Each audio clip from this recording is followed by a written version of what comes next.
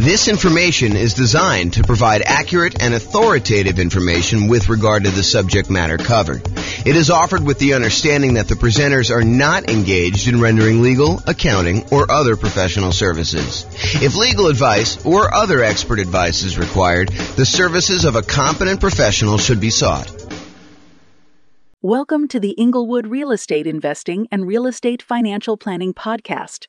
Learn all about investing in real estate in Inglewood, California, with a combination of real estate financial planning and modeling with numbers specific to Inglewood, plus syndicated, more generalized recordings of live and pre-recorded real estate investing classes, not all of them specific to Inglewood. Be sure to stay tuned after the podcast for a message from our sponsors. Well, good morning and welcome, everyone. I am your host, James Orr, and this is a special class. I don't know if I've taught a class on hard money and private money for real estate investors before, ever as kind of like this combined topic.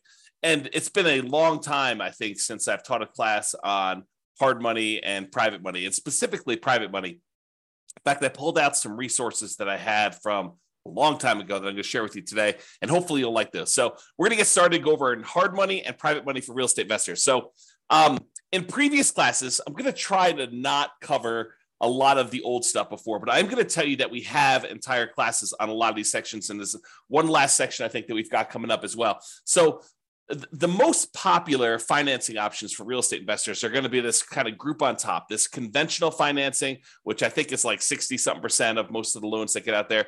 FHA, which I think is the next largest group. VA, which is the next largest group after that, I think, and that's around 10% of all loans are VA loans. Then when you got USDA and portfolio loans, and the portfolio loans are the ones you get usually when you get above 10 loan limit, and or if you're doing some more unusual things with those. So those are the kind of big group of the most common financing things that you're going to do. And we have lots of classes on those. We've got classes on low down payment, no down payment, conventional financing. I've got a whole separate class on VA financing, a whole separate class on the portfolio loans that we just did.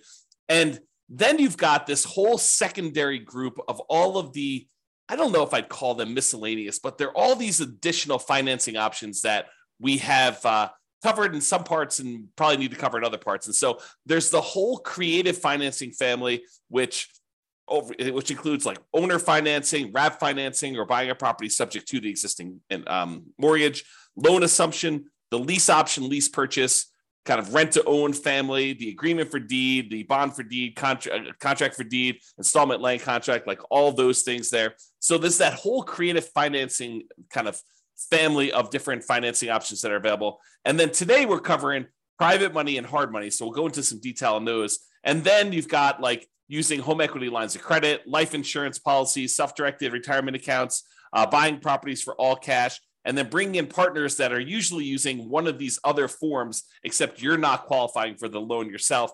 So I kind of wanted to include all of those as different options. And I think we've got a class coming up to cover the HELOCs, life insurance, self-directed retirement accounts, cash, and partners ones, kind of like a miscellaneous class to cover those last ones. But today we're going to focus in on private money and hard money. And I'm going to start with hard money. So hard money loans are not usually used when we're doing the nomad strategy, where you're buying a property, moving in, living there for a year. You're buying a property as an owner-occupant, getting usually low or nothing down owner-occupant financing rates, moving into the property, living there for a year. It's a requirement of the lender. You're going to sign a piece of paper when you get these owner-occupant loans that require you to move into the property and stay there for at least a year. And usually it's until you save up enough down payment for the next property. Then you go and you buy your next property, again, usually as an owner-occupant with low or nothing down. You move into that property, you convert the previous one to a rental, and you're able to repeat this until you have as many rentals as you want.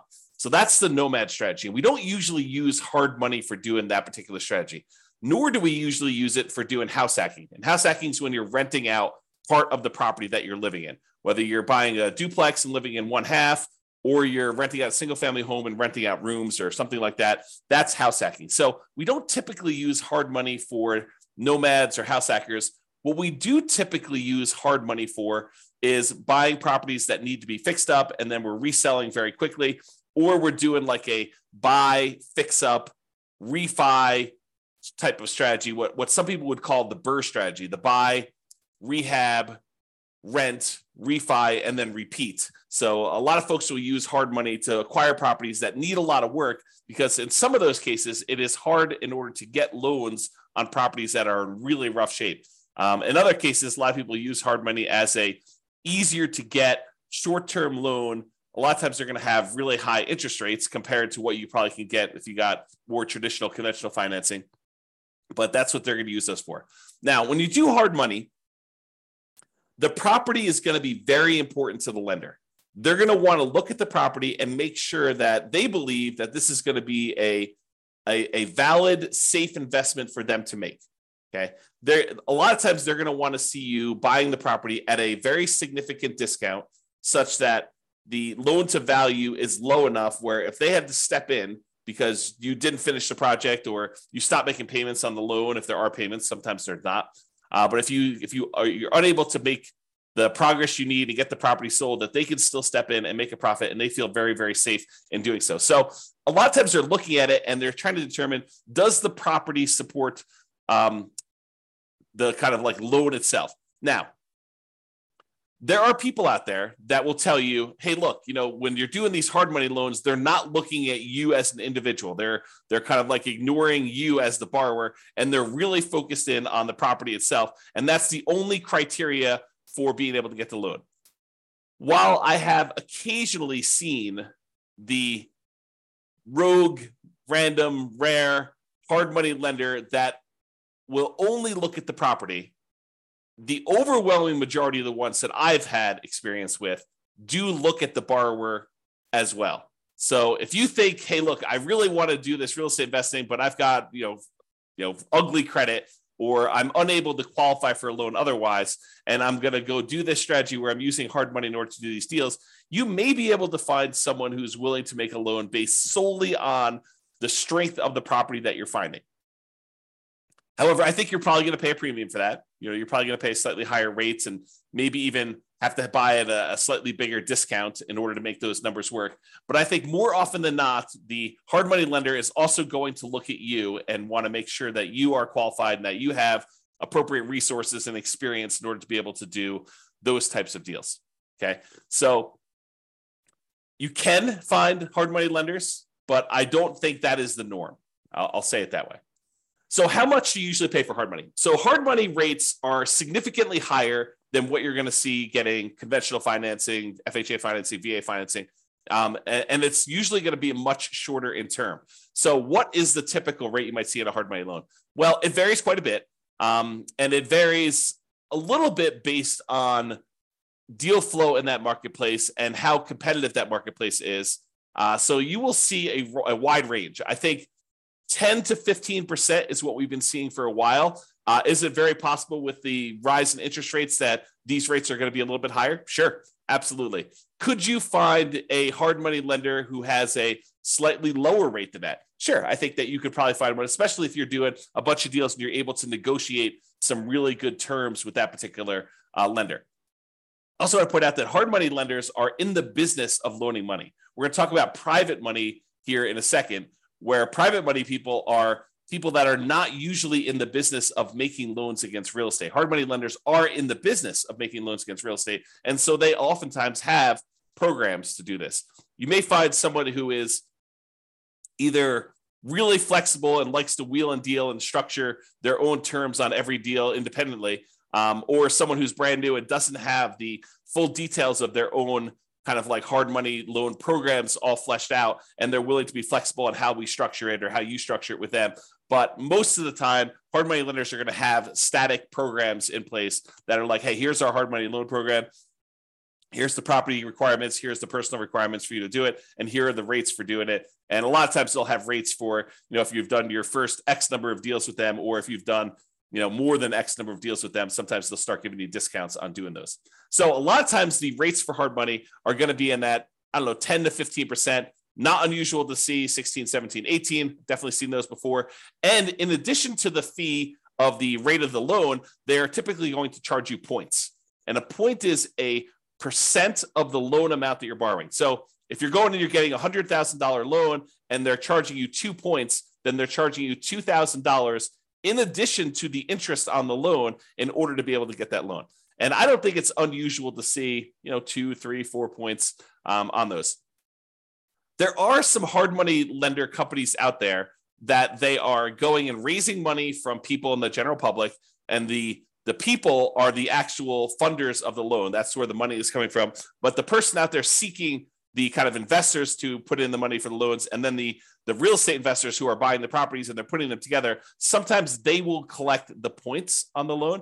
It's a relatively common way to set this up, although not the only way to set this up. But a lot of times they'll say, hey, look, the 15% interest that we're charging you for the loan, the background investor who actually has the money is the one coming in and giving us the money, and they're getting paid the 15%. And then the 3 points or the 4 points or the 5 points or whatever, that is what I'm paid for going out there and putting you two together and coordinating this and overseeing it and managing the process. So that is a common way that we sometimes see hard money lenders set up doing that. Now, these rates can change over time. So you may go out there and be finding 12% today or 15% today or 17% today. And you may find that over time that these rates can vary up and down depending on supply and demand in your marketplace. Hard money loans are often shorter term loans. They're typically not going to be a 30-year fixed rate financing type of situation. Although I've seen some hard money lenders offer like a longer term, sometimes like 2 or 5 year program where they're using hard money loans in order to fund sort of like a shorter term, midterm, I guess it's more of a midterm rental property where you're able to acquire the property, rent it out for a year or two, let things kind of settle in season, and then you're able to kind of replace that loan with some type of longer term financing. But the overwhelming majority of the hard money loans, especially ones that people are using for fix and flips or doing the BRRRR strategy, are going to be in this 3 to 12 month range. And for those of you that are doing the BRRRR strategy, my understanding is that the exit financing requirements have changed recently. And now they are requiring that you actually season the property for a full year. So you'll need to have this hard money loan in place for 12 months to be able to get your kind of like 30-year fixed rate financing on the way out in most cases, unless you're getting creative and using some type of unusual portfolio financing where they're not requiring that in the midterm. Okay, so a lot of times they're going to be shorter term loans, like 3 months on the really short side. 6 months is really common from what I've seen. And I don't think it's unusual to have 12 months. Some of them will structure these things. So they'll be like, hey, look, it's 6 months. It's 15% and 2 points in order to get the loan for the first 6 months. After that, if you want to extend for another 6 months, it's another point or two. And, the interest rate's still the same for that. And so they may structure it where you have to pay additional points in order to extend your loan for an additional term. So be careful when you're planning this and understand, especially if you're brand new and you don't really have a good understanding of the timeline for how long it's going to take for you to get your property fixed up, on the market, marketed, sold, and closed, because sometimes those things are independent, different time periods for a lot of those. And some people don't estimate that time correctly. They think, I'll get this on the market, I'll get a contract within 30 days, and I'll be closed within 30 more days. And so they can only give themselves 60 days to get the property marketed and sold. And that's not always the case. I'll say that way. So maximum loan to value, this can vary quite a bit depending on which hard money lender you're using. One you hear pretty commonly is 70% of the after repaired value. So if you think about what the property is going to be worth once you fix everything up, a lot of times they will set their loan amount, the maximum amount that they're willing to loan you on that property using a hard money loan, at some percentage of what the property will be worth after you fix it up. Not necessarily of what the purchase price is going to be now. So if you're able to purchase the property for less than that 70% of what it's going to be worth when it's repaired, a lot of times hard money loans can be nothing down, where you're able to acquire the entire property with no down payment because you're buying it at such a big discount that you're able to acquire it below 70% of the loan to after repaired value, as an example. Now, this isn't set in stone, so it's not like every single hard money loan is always going to be 70%. I've definitely seen ones lower than this. 65% is another pretty common one. I've also seen, especially in really hot, fastly appreciating markets, where some hard money lenders have gone as high as, I've seen 80%. It's possible they had even more than that at different times, but realize that these maximum loan to values do vary. They can be negotiable, although if you are relatively new and you've never done one before, your negotiating strength is relatively weak. unless you just happen to find, the right guy who's kind of willing to do that, to kind of negotiate with you. I'm going to put myself on mute and wipe my nose. 1 second.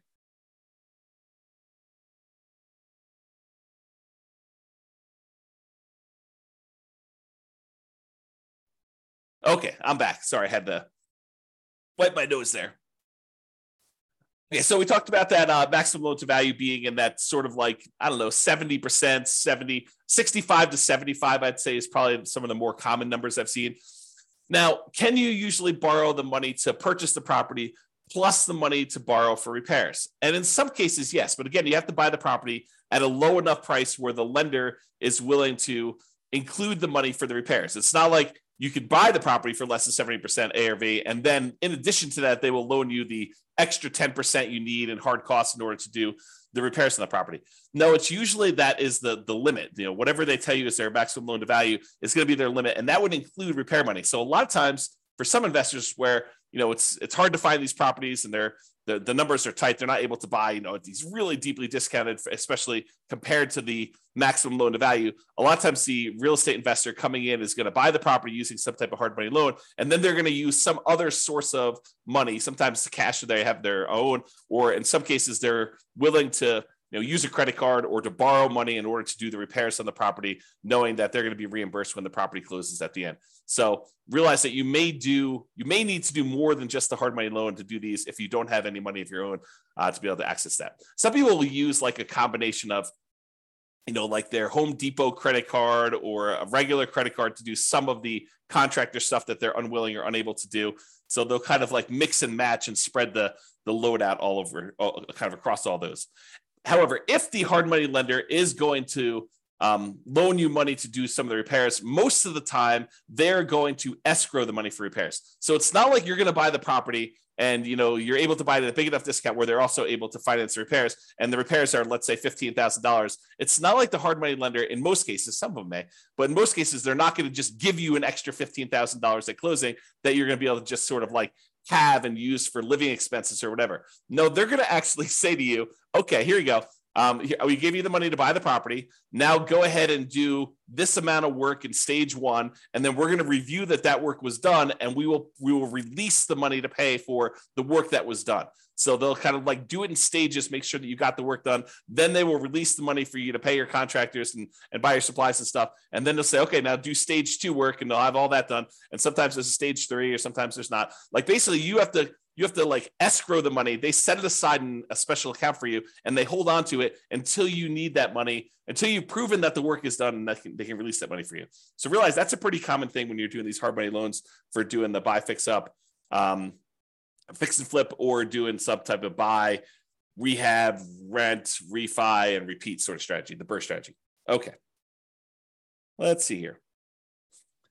I think right now we are seeing, and this is very market dependent, but typically we're seeing more money than deals right now. There's more money on the sidelines where they're looking for higher rates of return than there are deals to fund. And so that typically puts downward pressure on interest rates and loans and stuff like that. Again, this is very market specific. I'm sure in some markets there are more deals than there are money out there. And with the rise in interest rates and the alternative things that people can invest in and get a good return on their money, maybe there is less money seeking these hard money loan situations than there was in the past. So realize that could change over time as well.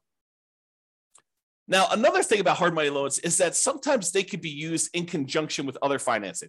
So for example, let's say you're putting out, marketing in order to find deals, and you find a seller who owns their property free and clear. They don't have a mortgage on their property at all. And you manage to negotiate with them, and you guys come to an agreement that if you put 15% down, they will actually owner finance the remaining balance.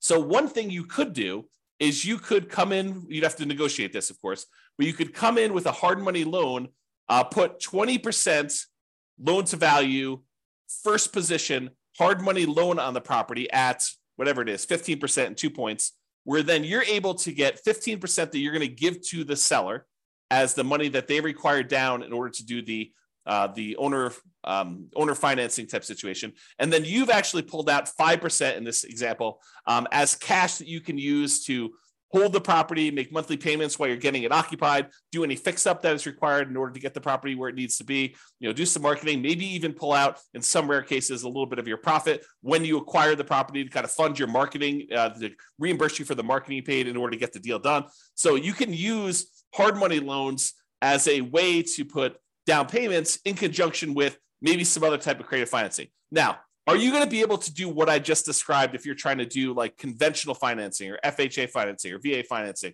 or USDA financing? The answer is absolutely not. So the only way you're able to structure this, where you're able to use a hard money loan in first position and have the seller be in second position, is with some of these creative financing deals like owner financing, or probably not even if you're doing subject to, although I guess you could get creative and structure these with subject to or wrap financing, but they're a little bit less obvious to do. So these are not going to be conventional financing combined with hard money loans in order to be able to do those. They're typically going to be some type of hard money loan in conjunction with some type of owner financing, where the owner is going into second position, because usually the hard money lender is not willing to go into second position. You may be able to find a rogue hard money lender who's willing to go into second position as long as you're at a low enough loan to value and they understand the risk that they're kind of going in, and they may charge you a much higher rate for doing that and higher points. But most of the time, the hard money lender wants to be in that first position when you're doing those loans. Okay, I'm going to talk very briefly about kind of a side note related to hard money loans. And Terry says a lot of hard money lenders don't allow a second position lien. Yep, I think that is true, Terry. If the loan to value is low enough, though, there are some hard money lenders who would absolutely be willing to be in first position with a very low balance loan. For example, you have a $200,000 property and you want to borrow $40,000 on that thing, and you want to use a hard money loan to do that, and the seller is in second position. I think a lot of hard money lenders would allow you to do that. Again, it's negotiated. Not everyone is going to do it exactly like that, but you're right. There are some that will not allow a second position, especially if it's a high second position. Like you're borrowing 70% loan to value and they have you put a 30% second there on there for the rest of the money. That's probably not going to fly. Okay, so let's go off on this side note. So on the side note about real estate investors, some real estate investors, I'll say, and it's more than just like onesie twosie. I think there's a good percentage of folks. Some real estate investors aspire to eventually be hard money lenders. They think to themselves, "Hey, look, eventually I want to get to the point where I've got a bunch of rental properties, but I've also have a lot of cash on hand, and being able to take the money I have and use that to make hard money loans and get 10, 11, 12, 13, 14, 15% return on my money." That seems like an attractive proposition for people. And I think a lot of them believe, and I think this is an incorrect belief, and I'll explain why here in a second. They incorrectly believe that, if I've got $1 million and I'm getting 12% on my money, then I'm getting $120,000 a year that I can live on if I'm getting 12% of my money and I'm doing hard money loans. What they fail to realize is a couple things. Number one is the utilization factor. If you think about the money that a hard money lender has, the full $1 million is probably not going to be completely deployed and invested at the same time all the time. So what it typically might look like is the hard money lender might say, okay, I found an investor who's doing a deal. I'm going to loan them $200,000 on this deal, but I still got $800,000 sitting somewhere else and I'm earning not the 12% on, okay? And then they go and they find another investor, and the other investor says, okay, I need $300,000. They make a $300,000 loan, and now they've got half of their $1 million out at that 12%. But then they still have this other $500,000 that is not earning 12%. And so they're not really earning 12% on their full $1 million at any given time. Then another one comes along and they have $200,000 more out. So they have $700,000 out, but then the first one gets paid back. And so they no longer have that $200,000 out. So now they have $500,000. And then, another investor comes along and they want $600,000, but they don't have $600,000 now because they only have $500,000 left. And so there's this problem of how much are you utilizing the $1 million or whatever you have as your kind of like investment portfolio for making these hard money loans? And most of the time you don't have all of it out at all the time. Now, some people, some real estate investors will choose to use some type of home equity line of credit on an investment property or their owner occupant property, and they will use that as a buffer. And instead of collecting the full 12%, maybe they're paying depending on when they got the loan, 3, 4, 5, 6, 7% on the money that they're coming out with their HELOC, but then they're loaning it out at 12%. And so they're getting the spread, but they're not borrowing the money unless they actually are using it. So you don't have as much of, I guess it's a different utilization problem for doing that. So realize that if you're trying to do this hard money thing, if you're kind of aspiring to do that as a real estate investor, utilization is going to be a key factor. Getting and keeping all of your money out as much of the time as you possibly can is going to be an issue for a lot of folks. And it is sometimes solved by doing like these home equity lines of credit where you're sourcing the funds from somewhere else and then you're using that, or you're becoming like a hard money lender where you're going out and you're finding a pool of investors that have money that they want to invest, and then it's really not your direct problem. And I say direct because it is a problem for you that your clients don't have their money kind of out and invested all the time, and then you're kind of using your uncle who has $1 million. You're saying, hey, uncle, you've got this home equity line of credit for $1 million. Why don't we, loan this money out to someone at, 12% or 15%. And you're sort of like overseeing the deal and finding the real estate investors who need the money for the hard money loan. And maybe you're collecting the points and maybe you're participating in the percentage they're earning or not. But then your uncle's borrowing the money at 5% and he's getting 11% and you're getting 1 point, like there's all these different ways to structure it where you're going out there and you're starting the business of doing this. I'll also point out, which we'll talk about here when we talk about private lending, is that if you're the one that's going out and you are coordinating, bringing in investors and making these loans on properties, that you probably do need to be licensed. And the licensing may vary. I'm not an expert on licensing by any means. I did talk to my own personal attorney, and I chose to get licensed with the state of Colorado when I was raising private money.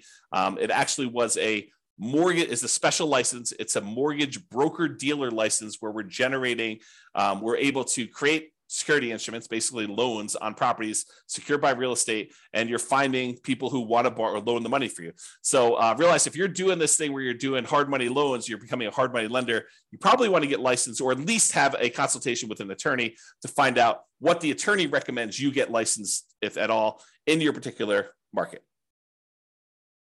Okay, the second part about this, investors aspiring to be hard money lenders, is this idea that you should live on that full interest. So you think, even if you could go loan $1 million out and collect 12% per year, $120,000, a lot of investors think, oh, I can live on that $120,000, and I only need this $1 million, and I'm able to collect 12% per year return on that. And so really I'm getting $120,000 a year that I could live on. That's not how that works. If you've studied any type of retirement planning, especially folks in the financial independence, retire early, the FIRE motion, kind of like group of stuff, you'll hear about this concept of the Trinity study or the 4% rule. And what the 4% rule says, the 4% safe withdrawal rate rule, basically says that if you have a certain amount of money invested, and typically they talk about investing in stocks or bonds or something like that, although it does apply to this as well. I'll explain that here in a second.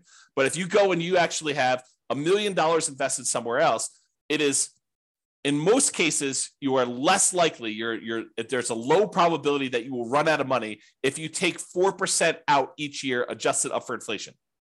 But you're not actually taking the full amount that the money is being used for. So for example, if you have $1 million you're investing in stocks and bonds, and that as a whole is earning you 8% per year, you're not taking 8% per year out. You're taking 4% per year out. And part of that is because sometimes money goes up and sometimes money goes down. Like the returns on the stock market, sometimes are up, sometimes are down. More return in the bond market, sometimes up, sometimes it's down. And for the same reason, sometimes when you make investments in real estate, like as a hard money lender, some of these deals don't always go the way you want. Sometimes they go bad and you end up losing money on them. And so you should not think that you could take the full 12% and spend that. You should think of it as another amount of money that is invested in something and use the same, whatever your version of safe withdrawal rate is. Most cases it's going to be between 3 and 5%. I think that's with 4% being the most common that we hear most. But 4% of the money coming out, not 12. So if you have $1 million out there invested at 12%, and besides the utilization factor, maybe you're only taking 4% out safe withdrawal rate. So instead of you thinking you're getting $120,000 a year, you really should only be taking out $40,000 a year, adjusted up for inflation each year. That's the difference. And that's, I think, what a lot of folks who initially aspire to being a hard money lender don't necessarily realize. Okay. All right. With that being said, that is pretty much hard money. For those that are on that have questions about hard money, you're welcome to queue those up. I will cover them after I cover private financing. At least I will try to do it. I'm going to cover private financing, and then if you have any questions about that, please queue those up, and I'll usually handle those at the end as well. Okay, so now let's talk about private financing. We've talked about hard money lenders. Hard money lenders are people who are in the business of making loans against real estate. Private financing are those that are not necessarily in the business of making loans against real estate, like grandma. So you're at Thanksgiving dinner, you're talking to grandma about this new real estate investing thing you're doing, and you're kind of venting to grandma that you're having to pay 15% in order to get these hard money loans in order to buy these fixer-upper properties that you're kind of using. And grandma's like, that's crazy. I've got my money in CDs at the bank, and I'm only earning 3%. And she's like, why don't I loan you the money and you can pay me 6%? And it's a lot better than you paying someone else 15, and I make money too. And you're like, grandma, that sounds like a great plan. I'll go ahead and use you in order to do my loans in the future property. And I don't have to go use this hard money lender anymore. And it's cheaper for me and it's better for you. Okay. So that's the idea behind private financing. We don't typically use these for nomads or house hackers. If you're doing that nomad strategy or the house hacking strategy, most of the time, you're going to want to get these 30-year fixed rate, long-term financing loans from the bank to do this. You could use private financing, but most of the time we're getting a bank to loan us money at these really great interest rates to do that. So not typically used for nomads or house hackers. It typically is, excuse me, let me clear my throat 1 second. I'll mute myself again. Okay, I'm back.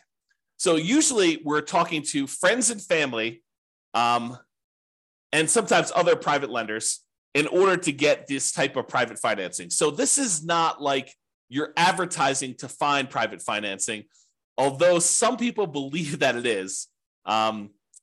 So most of the time, this is going to be people that you know. You're going to be out in the street, and you're going to be talking to them. They're going to say, what do you do? And you're going to tell them, I flip properties. And they'll be like, oh, that's super interesting. What do you do here? And you kind of explain to them, well, I go find these really, these properties that need a lot of work. I usually bring in somebody who is, looking to get a better return on their money. And I use their money in order to, buy the property, and I pay them a really good return on their money. And I do the fix up, and then I sell the property to a family who really wants a really good, nice property in their market. And they buy that. And then I pay back the lender who did the money with some interest on it. And they're really, really happy. And I help the family, I help the lender, and I kind of do that. And as you describe this, they're either thinking to themselves, that's awesome. I would like to do the fix and flip myself. Or sometimes they're like, well, how much are you paying to do your loans? Because I've got money to invest. And that's how you tend to find, and that's oversimplification, but that can be a way for you to find these kind of like private money loans for doing that. Private money financing typically is more flexible than banks and can be much faster to close. Imagine someone's got $1 million sitting on the sideline and they want to get it out there and invested, and you've got a deal and you need to close in 3 days. Well, it's a matter of them being able to go down to the bank, get the money in order to be able to have you wired to the title company in order to close on it. So it's faster to do these a lot of times. The relationship is extremely important when you're doing these private financing. It's really their trust with you is going to be a major factor in doing this. Unless they're sophisticated and they're analyzing the deal and underwriting the deal themselves, most of the time they're trusting that you are going to take care of them, that you're the expert, that you know what's going on, and that you've qualified this as a good deal, and that you personally are guaranteeing the loan and are going to pay them back. Okay, so that's really why the relationship is still important there. So your financial statements is probably still important. However, they may never ask. Okay, but they may ask you, hey, have you done these before? You may see like the normal range of questions that someone who is skeptical about giving someone that they know at different levels. If it's grandma, she probably knows you pretty well, but this could be, a coworker or something like that who but doesn't really know you super, super well. So they may ask you some questions about your financial situation in order to qualify for that. What is the typical range for private financing? It's all over the place. It's whatever you can negotiate. But I think in that kind of like 4 to 8% range is probably in the ballpark, probably more toward the higher end with interest rates going up. And this can change over time. As money becomes more expensive, people feel less compelled to move to do something like this when they can get 5% in the CD. So if we see CDs go up to 5 or 6 or 7%, then, they may want a premium over what they can put in the CD and get as a return on that. So the range can vary. It's completely negotiated between you and the private financing person. But, typically in that, 4 to 8% range can be there. And I think over time you find cheaper money, right? You go ask the first person, they tell you 10, and maybe you use 10 on a deal, but you're constantly looking for someone else to borrow the money. And when the next person asks you kind of like, how much are you paying? You tell them 9. And if you find someone who's willing to do 9, then you start using the 9 person, you stop using the 10 person, and you kind of work your way down until you find more and more reasonable money over time. And some real estate investors will actually, they'll have money out on deals, especially if they're using private financing for more of like intermediate term deals instead of doing like 3 or 6 months or a year. Maybe they have got like a 5-year term on their money. And if they've got lower money than what they currently have out, they will replace it and pay the old person back. So for example, let's say you have a deal where you've got money out and you can have that money out for 5 years. And let's say it's at 7%. But then you're talking to someone else, you're telling them, okay, we're probably loading in the 6.5% or 6% range if we're doing these hard money loans, or the private money loans rather, for the next 5 years. And they're like, well, I've got, $500,000 I'd like to place right away. And you're like, okay, well, I can replace you. I can replace someone who've got a little higher financing. Are you okay with that? And you kind of work it out between all of them. And you replace the higher 7% ones with now 6.5% or 6% money. And you're able to kind of like do that. Now, the other thing you could do, this is like part of the negotiation strategy if you decide this is a way you'd like to operate, but you could tell people, look, I've got, $500,000 out right now at 6%. If you want me to place your money right away, it'd have to be good enough for me to be willing to pay off that 6% one and have your money out there. They may say, well, I'd be okay with 5.5 as long as you're using it right now and you're going to keep it out there for 5 years. And you negotiate the terms of whatever you're willing to do. And then you could kind of use the existing financing you have in order to improve your position and kind of do that money there. Okay. With that being said, I want to warn you about something, and I want you to understand why this can be potentially problematic and why we're specifically talking about it with private financing. So sometimes you will go find a private financing person who is wanting to loan you money where they don't need the money right away. They don't need the return right away. They're kind of like okay with getting a really good return, but they don't necessarily need the cash flow right now. So for example, one of the more common ones is someone has a self-directed retirement account where they want to loan you the money. Whether they get paid interest monthly or they get paid their interest all in one big lump sum at the end when you pay back the entire loan, they don't care because the amount of money in their account is not actively being used as they're kind of like growing this account there. So they don't really care if you're making monthly payments. So you're really putting their investment into the deal, and their deal, the amount that you owe them, is actually increasing over time. And there may be some advantages for you to do this. I'm not going to get into deal structuring, but there may be some advantages for you to do this for improving cash flow or how you're structuring this, where this is advantageous to you, not having to make this monthly payment, at least in the short term.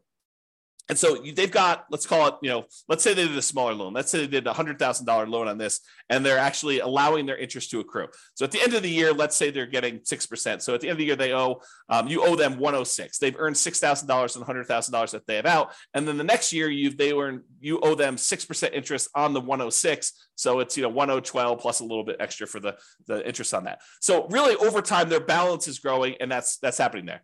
And then eventually you decide to replace the money that you owe them with another private lender. And you go and you pay back this $100,000 original loan plus the $6,000 in interest plus the, let's call it $7,000 interest in year 2 plus the $8,000 in interest in year 3. So you're paying them back their initial investment plus the returns that they earn. And you're doing that with money that you're bringing in from the outside from another investor coming in. What does that sound like to you? It should sound like a Ponzi scheme, because you're actually paying off the previous investors, their initial investment, and the return that they've earned with new money coming in from another investor. So it should sound like a Ponzi scheme to you, because that's what a Ponzi scheme is, right? And then a person who's coming in, they're collecting money and they're paying out the returns and stuff by another investor coming in. So you inadvertently, without really thinking you're doing some type of Ponzi scheme, you actually came in, you said, okay, we structured this great loan. You're happy getting, the amount of money you borrowed and some interest on it. And we're allowing that interest to accrue, which is totally fine. There's nothing wrong with that in of itself. And then over time, you're like, okay, now you want to get out of this loan. And maybe it's as innocent as that, right? They call you and they're like, hey, look, I finally need this money out. And you're like, hey, no problem. I'll replace you with another one of my private lenders. And you come in and you bring in another private lender to pay off that $100,000 plus whatever they own. Now you've inadvertently kind of like formed this Ponzi scheme situation where you're paying off an old investor with a new investor and you're paying them their actual returns using that. So you got to be really, really careful that you don't structure this, and get advice from an attorney to avoid this situation if it comes up for you. If you're, and even even the idea of replacing the loan is kind of on this borderline edge of this Ponzi scheme, right? Like you're taking one investor's money and you're replacing it with another investor coming into the deal. So definitely talk to your attorney and make sure that you feel really comfortable with the way that you're structuring these and you're doing that. So that's what I wanted to warn you about. It's kind of like this concept of inadvertently setting up a Ponzi scheme to do this. And we don't usually see it as much with commercial lenders. Maybe the commercial lenders don't care. Maybe, it probably is, now that I think about it, it probably is that the organizations that are going to come after you for doing these Ponzi schemes, they're trying to protect the public, not necessarily a commercial lender who is making these conventional FHA, VA loans where if you do a refinance there, they're like sophisticated institutional type of people that know about these loans. But someone who's a consumer on the street, they're trying to protect the consumer. It's a consumer protection law and situation in that particular case. Okay. So I wanted to cover that in case you never thought about it that way. If you decide, hey, I really want to do this real estate investing thing, and this idea of going out there and finding friends and family, people that I know, contacts that I know, and raising money in order to be able to accelerate my ability to do deals, if you're going to get really serious about that, you may decide to go out and start talking to people in a more formal process rather than just off the cuff at Thanksgiving dinner. You're like, hey, look, I want to tell you a little bit more about, what I've been doing. And, if you want to, I'll sit down and I'll walk you through exactly how this all works. And maybe you form like a little PowerPoint presentation, or maybe you put together a little PDF, or maybe you decide to go talk to them about, like how your deals are structured and what the deal looks like that someone could come in and do.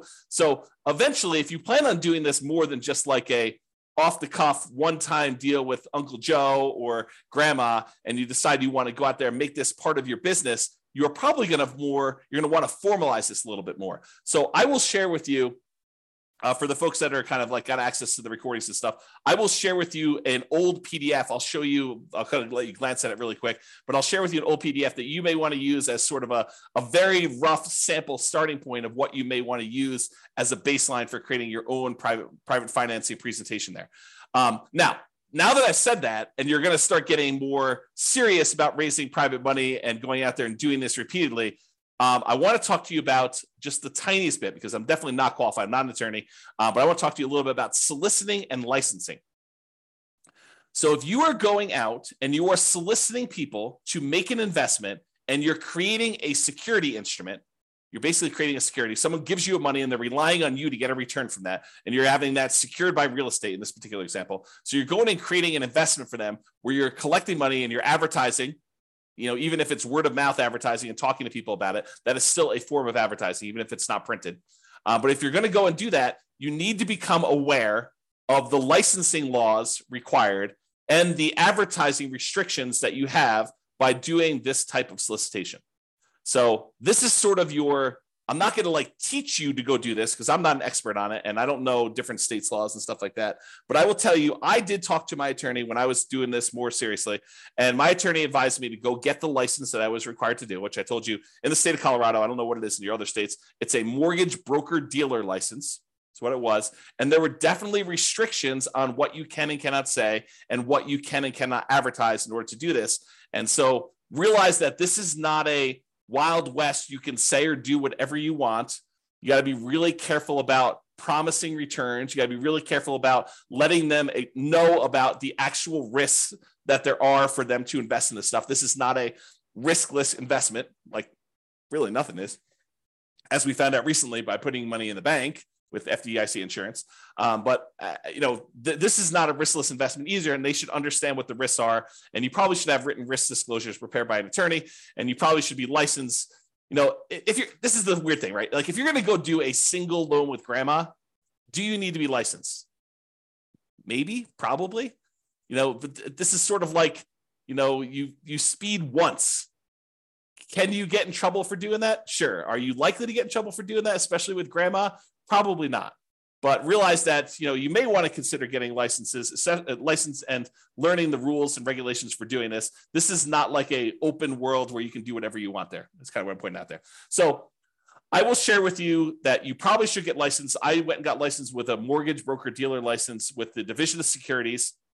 And then they have oversight in what you do. They want to improve things. They want to review your things. They want to review your documents every once in a while. So they'll want to go and make sure that you're doing everything correct.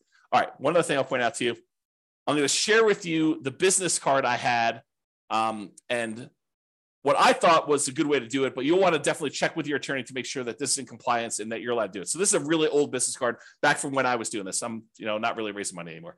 But basically it was like a typical, I buy houses and apartments kind of thing in here. It had my contact information, my name, address, and website and stuff like that. I don't even think the website's up, so there's nothing really to go look at on there.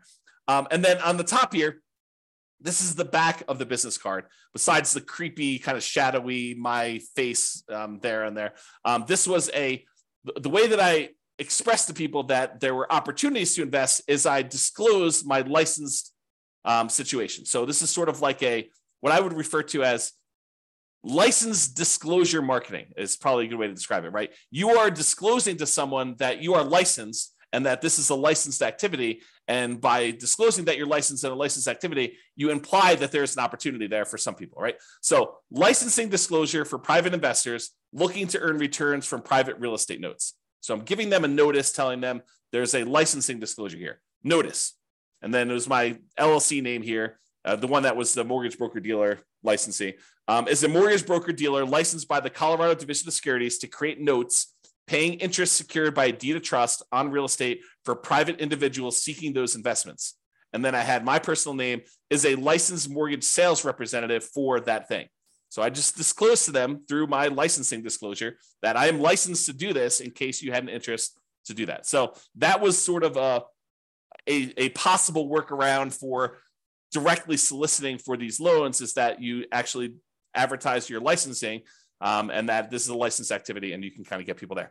Okay. So this is a kind of like really quick, big picture overview. I realize you can't see all this stuff, but this is all of the things in my private lender program, kind of like PDF that I would hand out when I'd sit down with someone to talk to them about doing private loans. It's a 25-page document and you can just kind of get a glance at what's going on there, but I will upload this to the place where I'm going to post the video recording. So if you are accessing that, look for the link if you're watching the recording after the fact or whatever it is there. Okay. So that's all I got on private financing and the hard money lending. If you've got questions, go ahead and queue those up, but I'm going to kind of go through the conclusion here. So many traditional long-term buy and hold real estate investors will choose to use some type of conventional financing, then portfolio financing. So they're not going to deal with hard money lenders or private lenders at all. Many house hackers and nomads are going to choose to utilize the low and nothing down financing options like VA loans and USDA and FHA and conventional loans. Those buying apartments of 5+ units will likely be utilizing commercial financing, which we covered, I think, yesterday.